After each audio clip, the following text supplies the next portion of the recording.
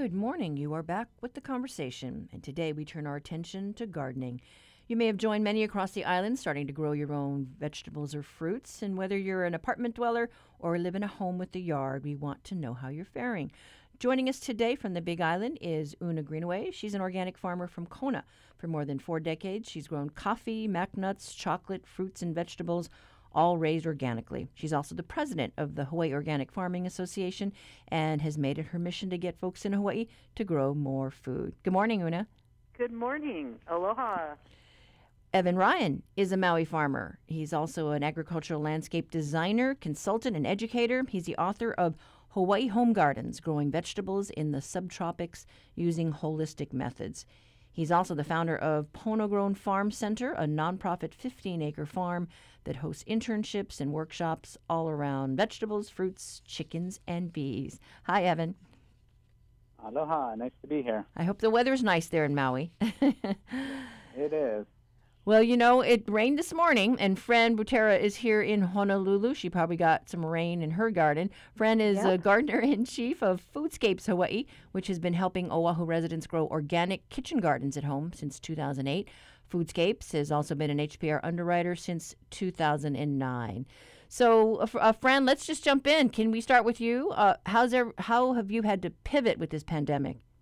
Oh, well, gosh, we're pivoting right now, right? I would love to be in the room with you, yes, with all of you wonderful people, but we're all adapting, right? Yes, we are. Yeah. Let's see. One of the things that we did pretty much right away was we had the same experience many people did of walking into City Mill and seeing no seeds on the shelf.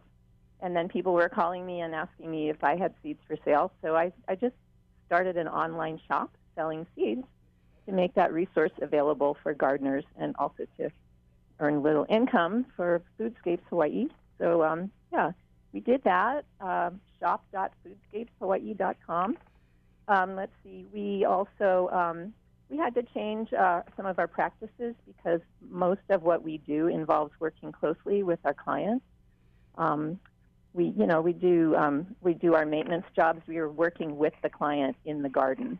And so that seemed a little iffy, so I did postpone some jobs. When we did go to jobs, we had our masks and our gloves and tried to stay apart.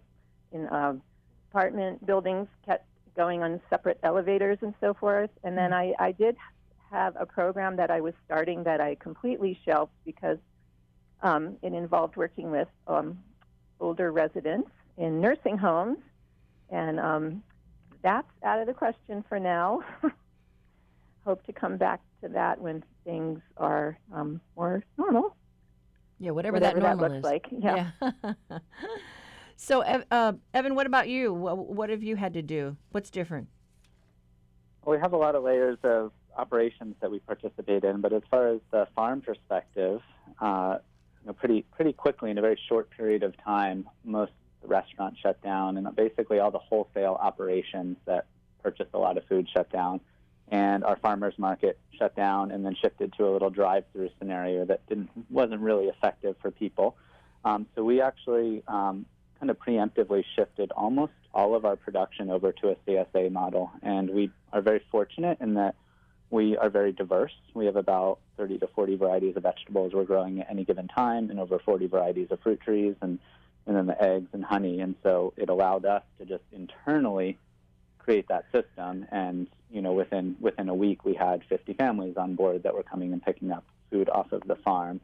Some of the specialty growers on the island, they've had a more difficult time. For someone that's just growing tomatoes and just selling to resorts or just selling to restaurants, it's been harder for them to kind of navigate the system. But beyond that, we do a lot of classes on the farm, and all our classes were shut down educationally, which is interesting timing because we had all these people that were now engaging with gardens for the first time or choosing to re-engage with their gardens. And so they had more of a need for education and more of a need for questions.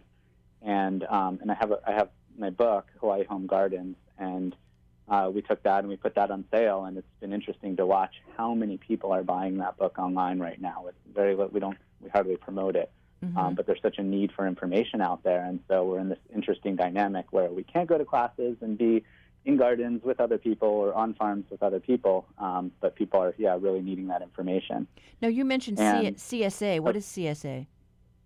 Thank you. CSA stands for Community Supported Agriculture. We call ours kind of a farm share, but it's a system that was developed on the mainland, specifically more in temperate climates where farmers are putting up an immense investment every spring to get the garden started and get the farm going. And most of the expenses are up front. And so it's a subscription service where families sign up to pick up a bag of or a box of produce once a week or once every other week. Every operation's a little bit different, but it gives that upfront funding to the farmer to then be able to invest in things like soil and seeds and fertilizer and labor, knowing that they have a market for their produce. We do ours a little differently here in Hawaii because we operate year-round, and so usually we have people sign up for 4 to 10 week cycles, and once a week they come and they get a really diverse bag of produce that they pay a set amount, which is $25 or $35 a week. And what they get is the fun experience of going home, and sometimes there's new things in the bag, and oftentimes there's things that they're familiar with, but it really encourages healthier eating habits at home and really is supportive of farmers to know that, we harvest and the same day people are coming to the farm and picking up and taking the food home with them. So you're kind of challenging people to get creative based on what they have in their bag. Yeah. And Uno, what's happening there in Kona? What have you had to do? Well, our farm work is pretty much the same. That never stops. But we at our farm have really developed our farm tour business and our chocolate candy making classes. So those have all stopped. So our income's gone down. But we've been sharing lots and lots of food with neighbors. The nearby senior housing project, we bring bananas and avocados and different things that we have extra of. We've also been giving some to the food basket. So yeah, we're trying to help folks wherever we can, and I've been passing on veggie starts, babies to different friends and things. Because I'm even pushing some of my friends who haven't grown food to grow food. So always going there. So. And then what are some of the, common questions that you get? How to get directed started. at any one in particular? Well, Uno, what are you hearing? How to get started, how to get soil. On the Big Island, we're a little different. On Hawaii Island, we're a little different than other places. We're a younger island, and here on the Kona side, some people don't have much soil. We're dealing with a lot of rock. So people have to create soil, and there's also less water here. We have a lot of areas that are only on catchment, and in drier times they don't have enough water. So they have some limitations here, both with soil and water. But, I help people to figure out how to create compost, do some worm castings. There are some folks that sell composted macadamia nut husks here that you can add and make soil. People really want to know about how to start and get the soil, or build a box, or a raised bed, and then they also worry about pests. So pests are kind of important. And we have so many microclimates. Like I have friends that live just 3 miles away from me. We're totally different. So Hawaii's funny that way too. You have drier and wetter places, different elevations. You have so many different variables that it can be a little tough, and people give up. Unfortunately, here in Hawaii, they try to grow something and it didn't work, and then they give up. And I always say, don't give up. Start with the easy things, and then move on. And don't make your garden too big. Start small. Start with the things like radishes and arugula and green beans and, the stuff that grows easy. Okay, so you have success early on. That's a good point. And Fran, what are some of the, most common questions that you get? Well, very much like what Una's describing. People want to know what's going to work in their environment, and that's what our business is set up for. We always start our jobs with a site visit to the client's home to see what exactly they have going on, what the physical characteristics are like, so we can just kind of zero in on what's possible in their yard or on their lanai. But one one thing I like to tell new gardeners is that you know what, your plants are supposed to die.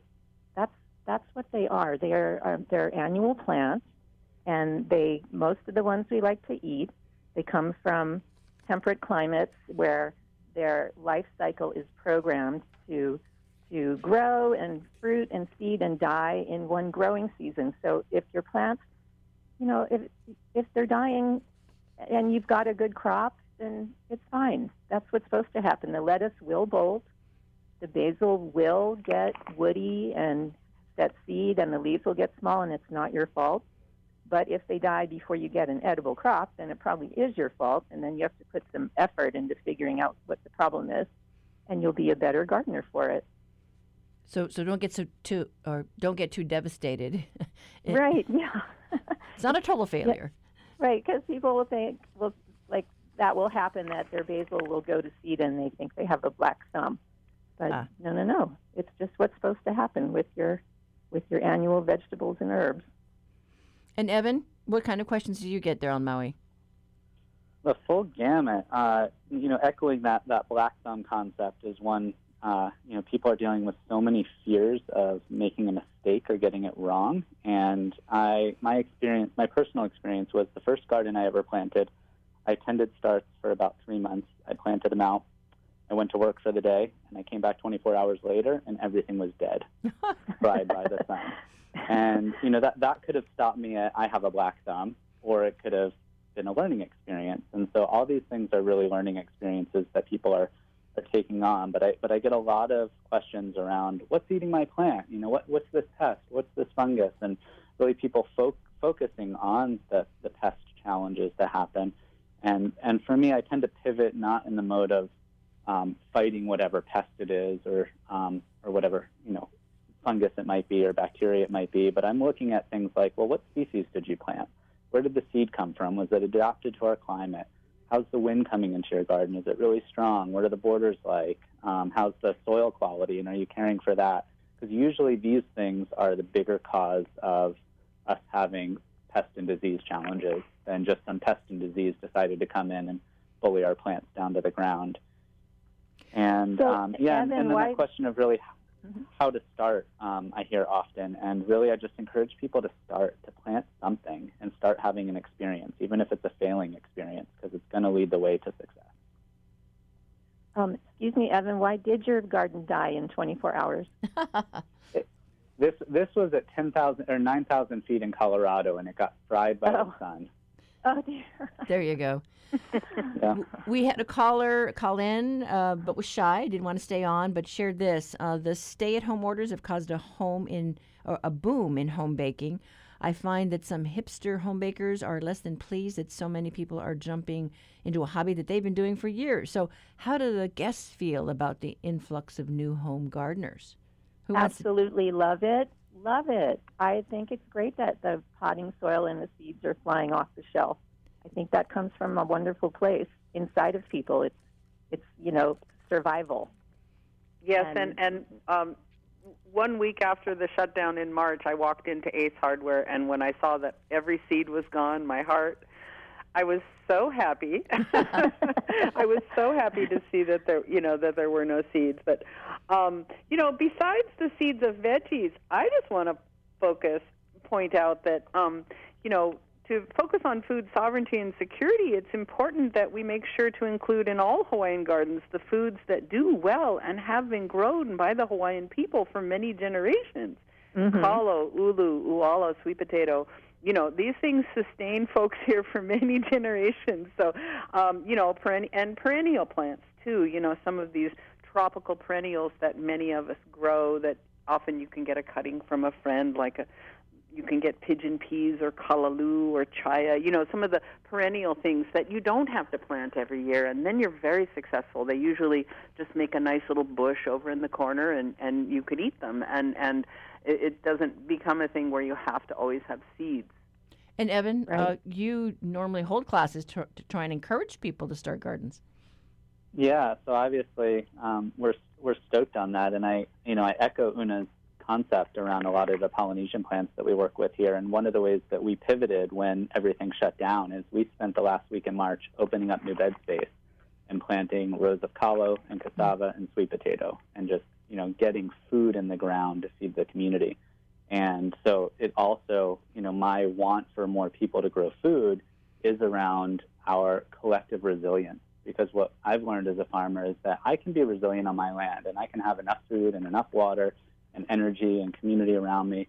But the reality is that my independent resiliency is actually only the average of my greater communities. And if there's not enough for the entire community, there's not enough for me. And so it's great that people are engaging in gardens, even the ones that are doing it for the first time and having failures and learning, because it's all a learning process that I'm still in. I'm 22 years into growing food, and I have so much to learn, and I keep having failures. Like every day I'm experiencing failures on our farm, but the successes outweigh the failures, and the more time goes, the more the successes outweigh the failures. And so a lot of inspiration around people getting engaged with gardens and getting engaged with local food systems and food sovereignty. And I also have noted that as a farmer, there is a competition that's happened for soil, and there is a competition that's happened for seeds and other things. And but overall, what I've seen in the seed market, where supplies have become limited, is that the main suppliers that I go to for seed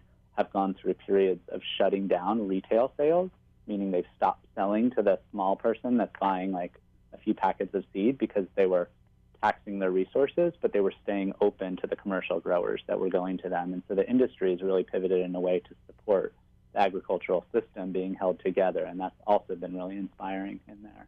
That's interesting. Well, you are listening to the conversation on Hawaii Public Radio. We're talking about gardens, and you can join that discussion by calling 1-877-941-3689. Stay with us. We'll be right back after a short break.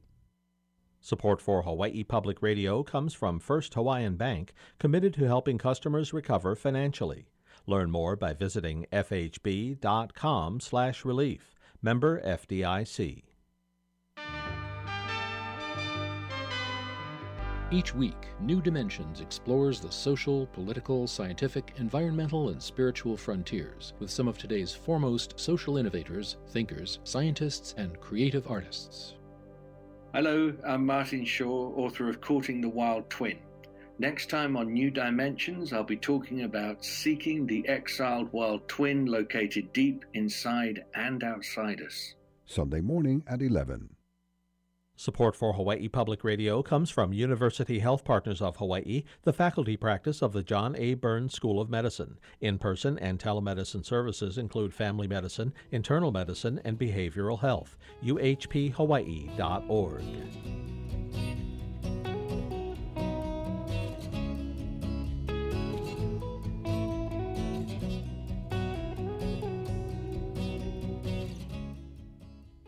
You're back with the conversation on Hawaii Public Radio. Our guests in our studio today are Una Greenaway from Kona. She's the president of the Hawaii Organic Farming Association. Evan Ryan is a Maui farmer with Pono Grown Farm Center. And Fran Butera is a gardener-in-chief of Foodscapes Hawaii. And, during the shutdown, one sad thing that happened is that gardeners couldn't get out to their community gardens. We were out and about when Mayor Kirk Caldwell gave the green light for folks to go out and harvest their gardens. We talked to, who did we talk to? Asia Yuri and her young son. They were ecstatic when the garden opened. They've been gardening at the Waikiki Community Garden since before Oliver was born. What did we pick today, honey? Green beans. So we picked green beans today, and he loves eating anything from the garden, even the arugula. But we're thrilled the garden's open because now we can eat fresh vegetables. And we come in the middle of the day, like right now, and there's 4 people in the whole acre. So we're excited. We're happy. And it gets us outside. And Oliver, how old are you? 4. 4. Are you happy the garden is open? Yes. We are happy. And let's take a listen to another gardener. Christina Hammond has been gardening for 3 months, and she was eager to get out and about and harvest the fruits of her labor. So, yeah, we're thrilled because a lot of us have vegetables coming up and, lettuce and sustainable stuff. So yeah, we definitely want to keep using it. A gardener friend of mine said that, this is garden therapy during this very stressful time, and she really needed an outlet to be in her garden, digging in the dirt again. Absolutely. I've owned a few houses and I've always had a garden, and I don't own a home right now, and I live over on Diamond Head, and I just walk here a couple of times a day and take it all in, enjoy everybody's beautiful flowers and the butterflies, and take a deep breath, and it's been very soothing. Garden therapy, it's just been, such a healing activity during this very stressful time. Fran, what were you hearing from your customers? Oh, what was I hearing from them about the stress and wanting to garden? Oh, that they were very glad to have their gardens. Just for the basic fact of having the food and not having to go to the grocery store, which is kind of a stressful experience in itself. And, being able to get up there and forget about your troubles, because there's a lot to think about in a garden. I was getting calls from people who needed some help, and so we ended up doing a little bit of telehealth where I could, do a FaceTime call, and so the client would walk around the garden with the phone, and I could give advice that way. So that was different and fun, and a way to keep connected. And were they, stressed about, not finding the stuff at the stores, whether they didn't have soil or, or enough seeds? You know what? Most of my clients, they compost, and they know how to save seeds, whether they do or not. And they also knew they could get these things from me, too. So, no, I wouldn't say they were stressed about that. There was enough stress to go around with everything that was happening. That wasn't a source of stress. It was more a source of comfort, the garden. And Evan, I think I jumped online and I saw where there was like a seed swap. You're a seed guy. Mm-hmm. Talk about that. You mean you saw there was a seed swap that I was participating in? Well, I just happened to go online, was just looking to see what was happening on Maui. We haven't had any seed exchanges, because seed exchanges are usually a lot of people coming together, so that hasn't happened. But yeah, traditionally we host a couple seed exchanges a year in our community, and it's a lot around just seed education and encouraging people to raise seed and grow it for Hawaii that's adapted to our climate, to our soil conditions, to our heat, to our wind patterns, to our air quality, and to the pests that we have, the pests and diseases that we have, because we get greater success when it's seed that comes from this climate versus when we order from off-island and it comes from temperate climate. It's very different. And so the seed exchanges is an opportunity to just bring the community together in celebration of seeds and in celebration of our right to actually save and grow seed, and in celebration of resiliency in doing that, and to share varieties and share stories, the stories that we all have, and particularly around, the aspect that all of our ancestors, here we're a conversation of 4 people, but even everyone listening to this call have ancestors who traveled around the world with seeds and carried their culture with them wherever they went, and the foods that they were raised with and they grew up with and they preferred. And this culture is still very alive, particularly here in Hawaii, where you have a fairly recent immigrant population in the past 150 years, but even the Polynesians going back hundreds of years that collectively brought these plants in this melting pot of plants for our survival and our sustenance. And so it's honoring that lineage and extending that lineage for future generations. Well, we have a call on the line right now from Maui. Robert, what's on your mind? Yes, I was actually looking into gardening, and I have women who use a culvert, an old plastic culvert. It's about 2 inches wide, and I'm going to cut that in half and add soil for my root vegetables. But I was looking online at vertical gardening using PVC pipes and very simple rudimentary 4-inch tube with a 5-gallon bucket at the bottom, kind of 5 foot tall. You have to modify the tube, but they've been doing a lot of leafy stuff all over the world doing it this method, and people don't have the expensive soil and other things. So I was wondering what you thought. Who wants to take that question? I personally never done that. I've seen some things like that online, and YouTube is a wonderful resource if you can get the parts and you have the time and inclination, try it, and then tell us about it, how it turned out, what kind of problems you had. But definitely, if that's your way in, do it. You know, both hydroponics and aquaponics are pretty popular now. You know, I don't know what successes you folks might have had. Yeah, I don't really do aquaponics or hydroponics, so I'm out of that one. Yeah, aquaponics, I'm here on the Big Island. I know a lot of, like I was saying, a lot of folks don't have soil. So, not myself, but I've seen a lot of folks do the aquaponics, and it works quite well for them because, you know, they don't need soil to grow a beautiful garden. They do, many of them are importing feed for their fish, though, so it's not 100% sustainable unless they can work it out to create feed for the fish. But yeah, it works really well for people. And Evan? I also don't have much experience. I'm a dirt farmer, but I would say that the only limitation to growing anything is our creativity. And so, yeah, really encouraging of going for it also. You know, when we were out at the Waikiki Community Garden, we ran into a nurse. She was a nurse at Queens. Brandy Ellsworth has had her plot for more than a year. She says it's been wonderful garden therapy, and she's been mindful to keep her distance with her fellow gardeners. We're trying to stagger the times that we come, so if we see somebody in the garden on our side, we'll wait till they go. But it's just great to be able to have, you know, make your own fruit and vegetables and things like that. It helps you unwind to get some time out of the house. And it's such a great idea, too, especially for young kids to keep them busy. Beans is a thing that they sprout easy, and then within a month or two, you'll have beans. It's a really great thing to plant. Sunflowers, too. It's another great thing for kids to plant. They grow so fast, and it's springtime, so things are growing. I really enjoy it. Here, come look at my beans. They're all coming up. I'm so excited. Oh, impressive. Yeah, and then we got soybean over there. We got snow peas, cucumber, rosemary, zucchinis, tomatoes, onion, taro. This is my non-vegetable section. The non-vegetable section, flowers. She had those wonderful sunflowers.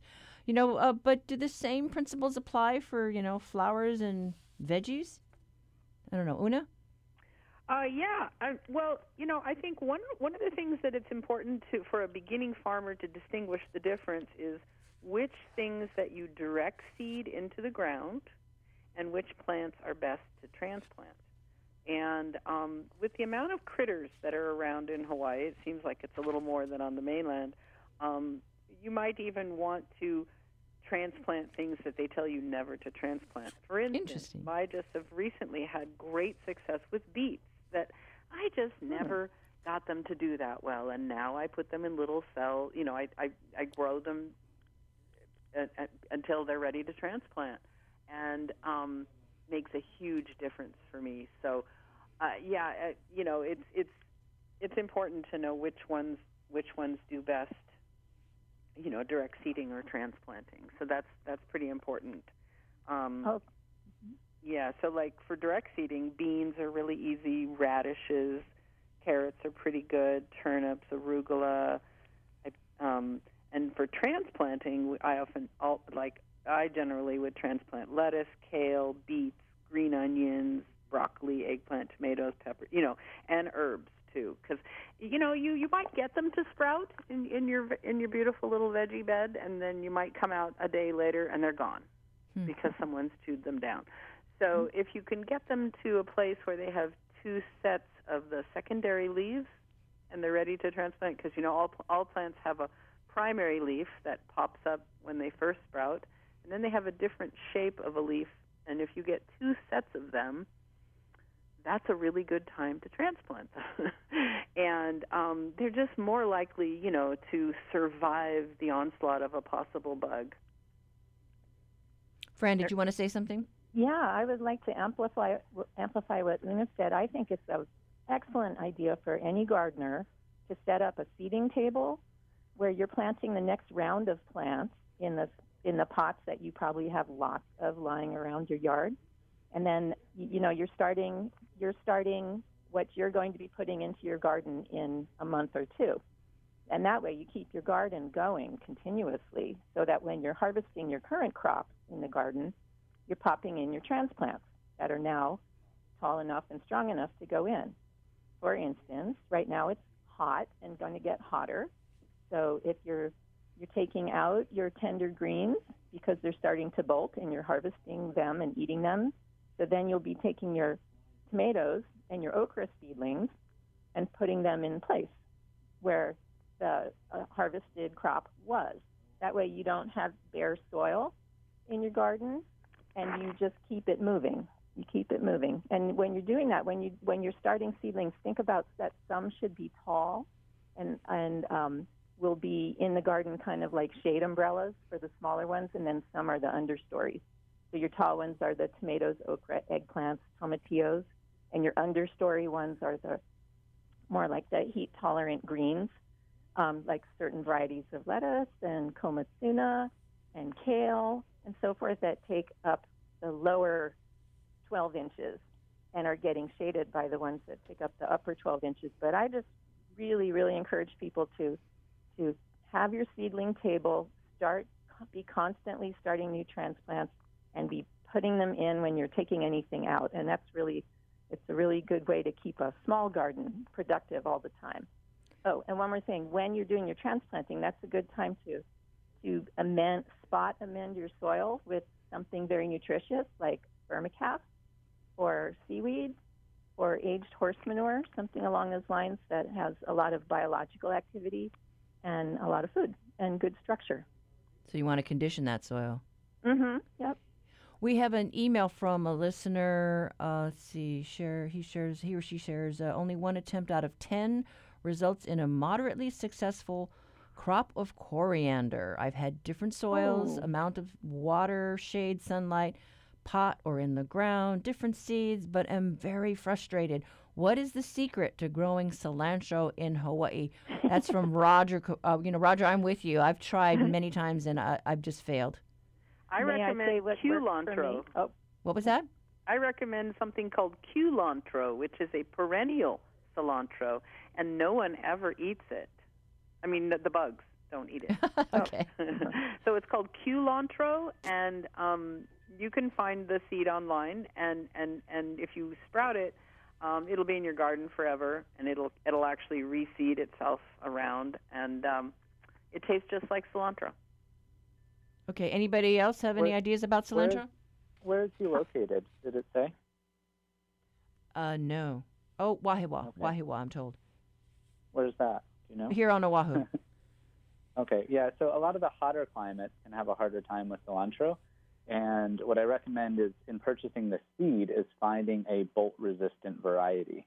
So looking for those words, really in all seed, that concept of bolt-resistant.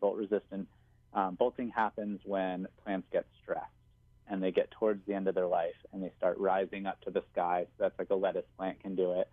And they start going to seed. And so when they get stressed, their focus is getting the next generation, perpetuating things for the next generation.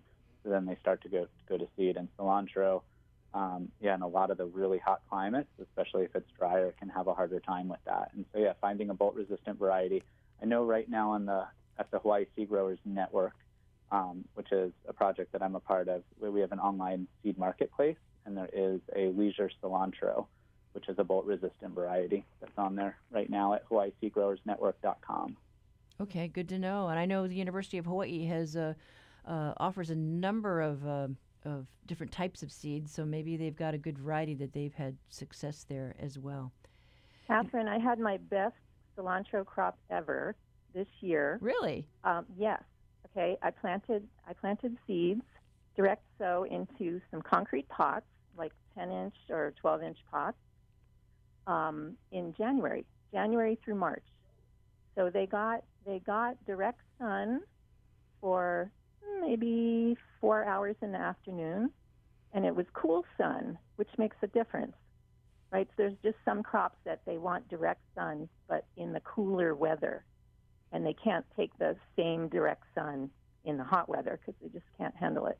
So it was great. It lasted for 2-3 months, and then they bolted, and now I have thousands of seeds. Wow. Of the next generation. Yeah, so that's my recommendation. Cool weather, direct sun for a part of the day, and they do kind of like to dry out in between watering, so that's where the concrete pots are useful. And I have a dumb question, because sometimes when I buy cilantro from the store, I don't know how to store it. Do you stick it in your fridge, or do you put it in water and leave it on your counter? I bet everybody has a different way of doing it. Yeah. I wash it right away in, I go through my whole washing routine.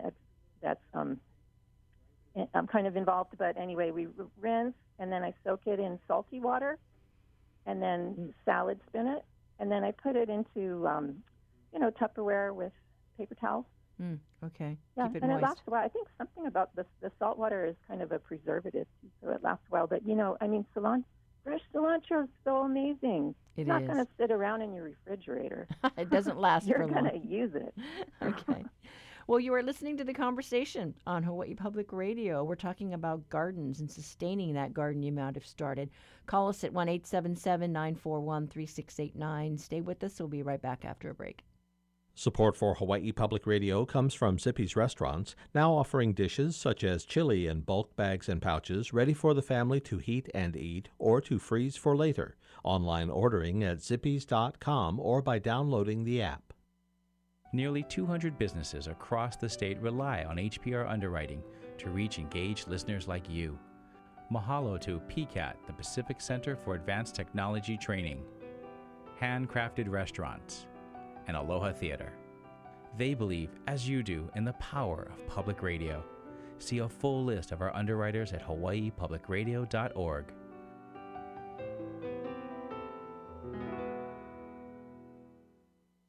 Support for Hawaii Public Radio comes from Honolulu Habitat for Humanity, dedicated to the idea that everyone should have a decent place to live and committed to bringing people together to build homes.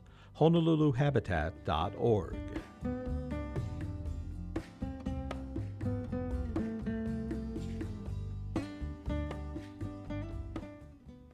This is The Conversation on Hawaii Public Radio. I'm Catherine Cruz. Our guests in our studio are Una Greenway from Kona. She's president of the Hawaii Organic Farming Association. Evan Ryan is a Maui farmer with the Pono Grown Farm Center. And Fran Butera is gardener-in-chief of Foodscapes Hawaii. We did have a call on the line, a shy caller, who wanted to know who can we call when we want to report or diagnose a plant or plant disease on Maui. Evan? Yeah, I'll answer that question. There's the College of Tropical Agriculture and Human Resources, which we call CTAHR, C-T-A-H-R. They have an extension office, a cooperative extension office at the University of Hawaii Maui College that in normal times you can actually go in and bring a sample of your plant. I'm not sure how they're operating right now from a distance, but it might be taking a picture and sending it over. They might be doing the drop-off thing right now. So that's one way that you can do that. And then the other is the Maui Master Gardener Program has a hotline that you can call into that's staffed by volunteer master gardeners who are there to answer a lot of questions. Oftentimes, if they don't know because they're still newer to the program, they will tap into the resources that can get your question answered.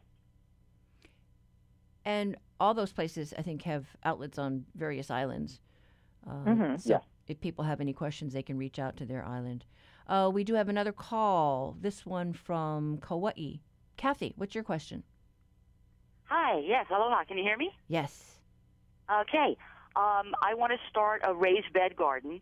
I want to build the boxes up and fill them with soil, but do I have to do anything to the ground below the raised beds before I get started? Like, do I have to dig up the grass and then put my boxes down and fill with soil, or can I just go right on top of what's there? I just have regular grass. It's kind of dead grass, but do I have to do anything to the soil below the raised boxes? That's my question. How high will the raised beds be?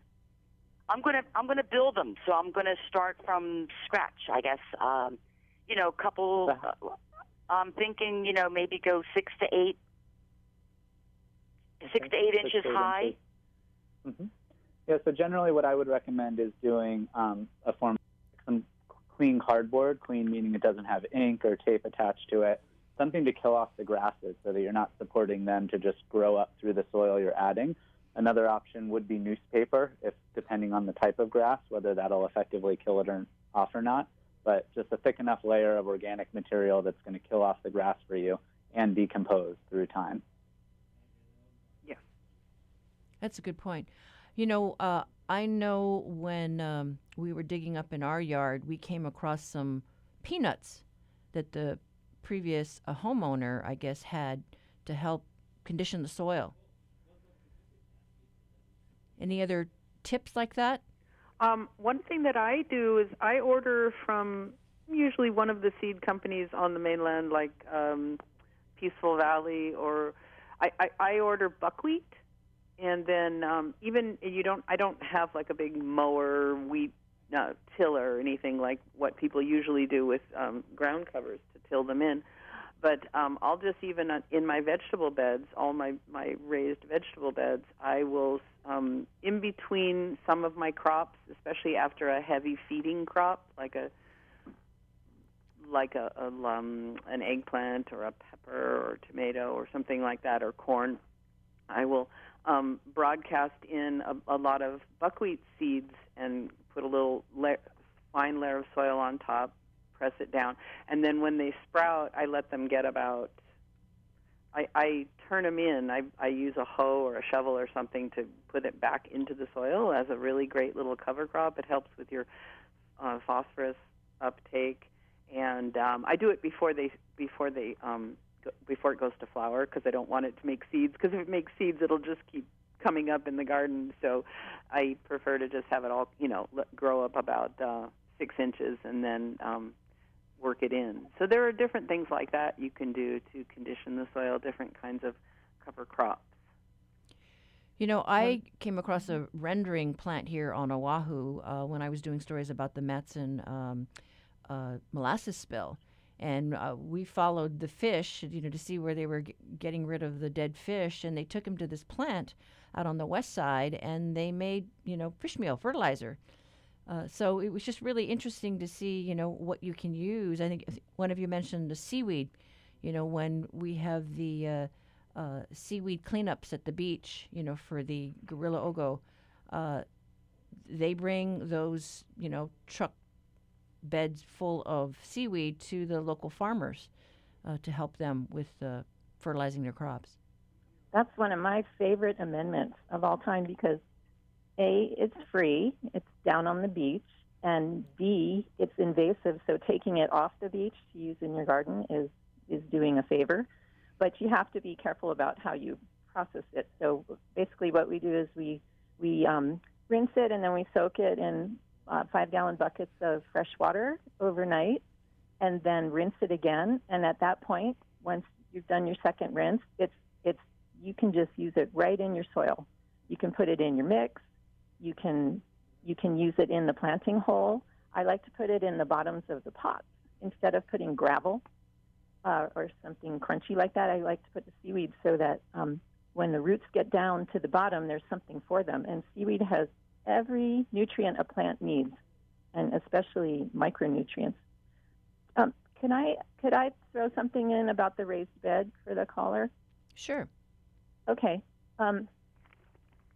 When we're doing a client job and we need to get it done in a day, we do remove the grass, because usually it's a small footprint. It's 4x8 beds or 8x8 beds, something like that. It's not farm size, but homeowner size. So we remove the grass, and then if we're anywhere near a tree with aggressive roots, or for instance, areca palms, which have aggressive roots, we lay down weed blocker as well. And I would also suggest that the beds be taller than 6 to 8 inches.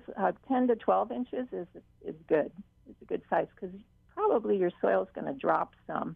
So if you have a 6-inch tall bed and your soil drops an inch, you're not left with too much growing space there. Okay, we have another call coming in from the Big Island. Suzanne from Puna. Hi, I am growing these little romaine lettuce plants in a fairly large box container. but I have these tiny little white flying insects that just love the leaves, and I don't see any damage, but they're just really sick. And so I fan them away, and of course they come back again. What can I use that's organically useful to get rid of these little guys? Thank you. Who wants to take that question? Sounds like whitefly. And so what's good for whitefly? And whitefly, I was told by the bug expert on my island that it, as opposed to spraying, the best thing are those sticky traps. It's kind of a thing you hang, and it's got, you buy them at Ace Hardware, or whatever, you can buy them anywhere, and they're called whitefly traps, and you hang them nearby where the plants are, and the whiteflies are attracted to it. It's yellow, and they stick to it. So that's what I was told to do for whiteflies. Evan, any ideas? Neem oil is commonly sprayed for it. I personally don't love neem oil because you're adding oil to your plants in the tropics, and that can intensify the effects of the sun. And then also with tender lettuces, that can be problematic. One thing to consider, because it is a raised bed and not a very large amount of space, is netting, that you could actually get some sort of screen material that you could fashion something over the bed itself to exclude white flies. And we have another call from the Big Island, from Hilo side. Ellen, what's your question? Hi. I wanted to know if there's a problem with pollinators. I have a lot of my vegetable plants flowering, but then they don't produce fruit. And if you could also speak to rat lung, and I hear a lot of people saying they're growing lettuce. How do you recommend people handle that? But primarily the pollinator issue. Thank you for those questions. Who wants to take that? I can take that. On Hawaii Island, there are no longer any wild hives of bees. So where exactly do you live?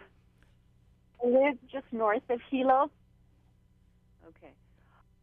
Do you see bees in your area? Because if someone isn't keeping active a tended hive, a managed hive near you within like 2 to 3 miles, then I don't know, do you see bees?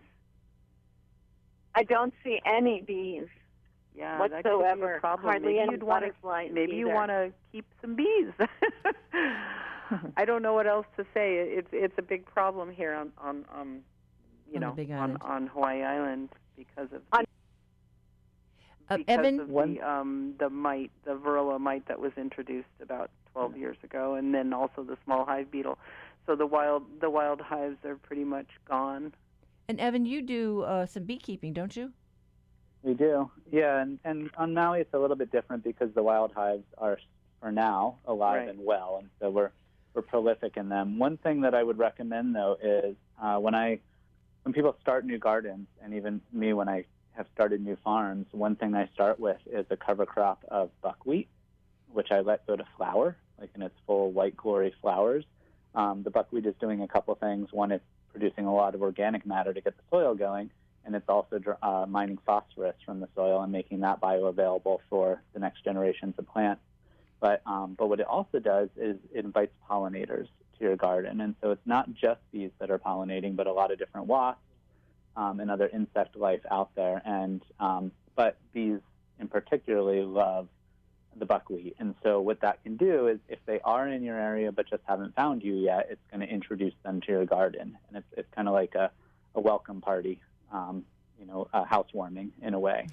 Say, come over here and check this out. There's water and there's food and forage for you. And if you really don't see any bees at that point, when you have a full flowering buckwheat grove going, then it'll tell you you have a bigger issue and need to think about either getting some bees or encouraging a neighbor to get some bees.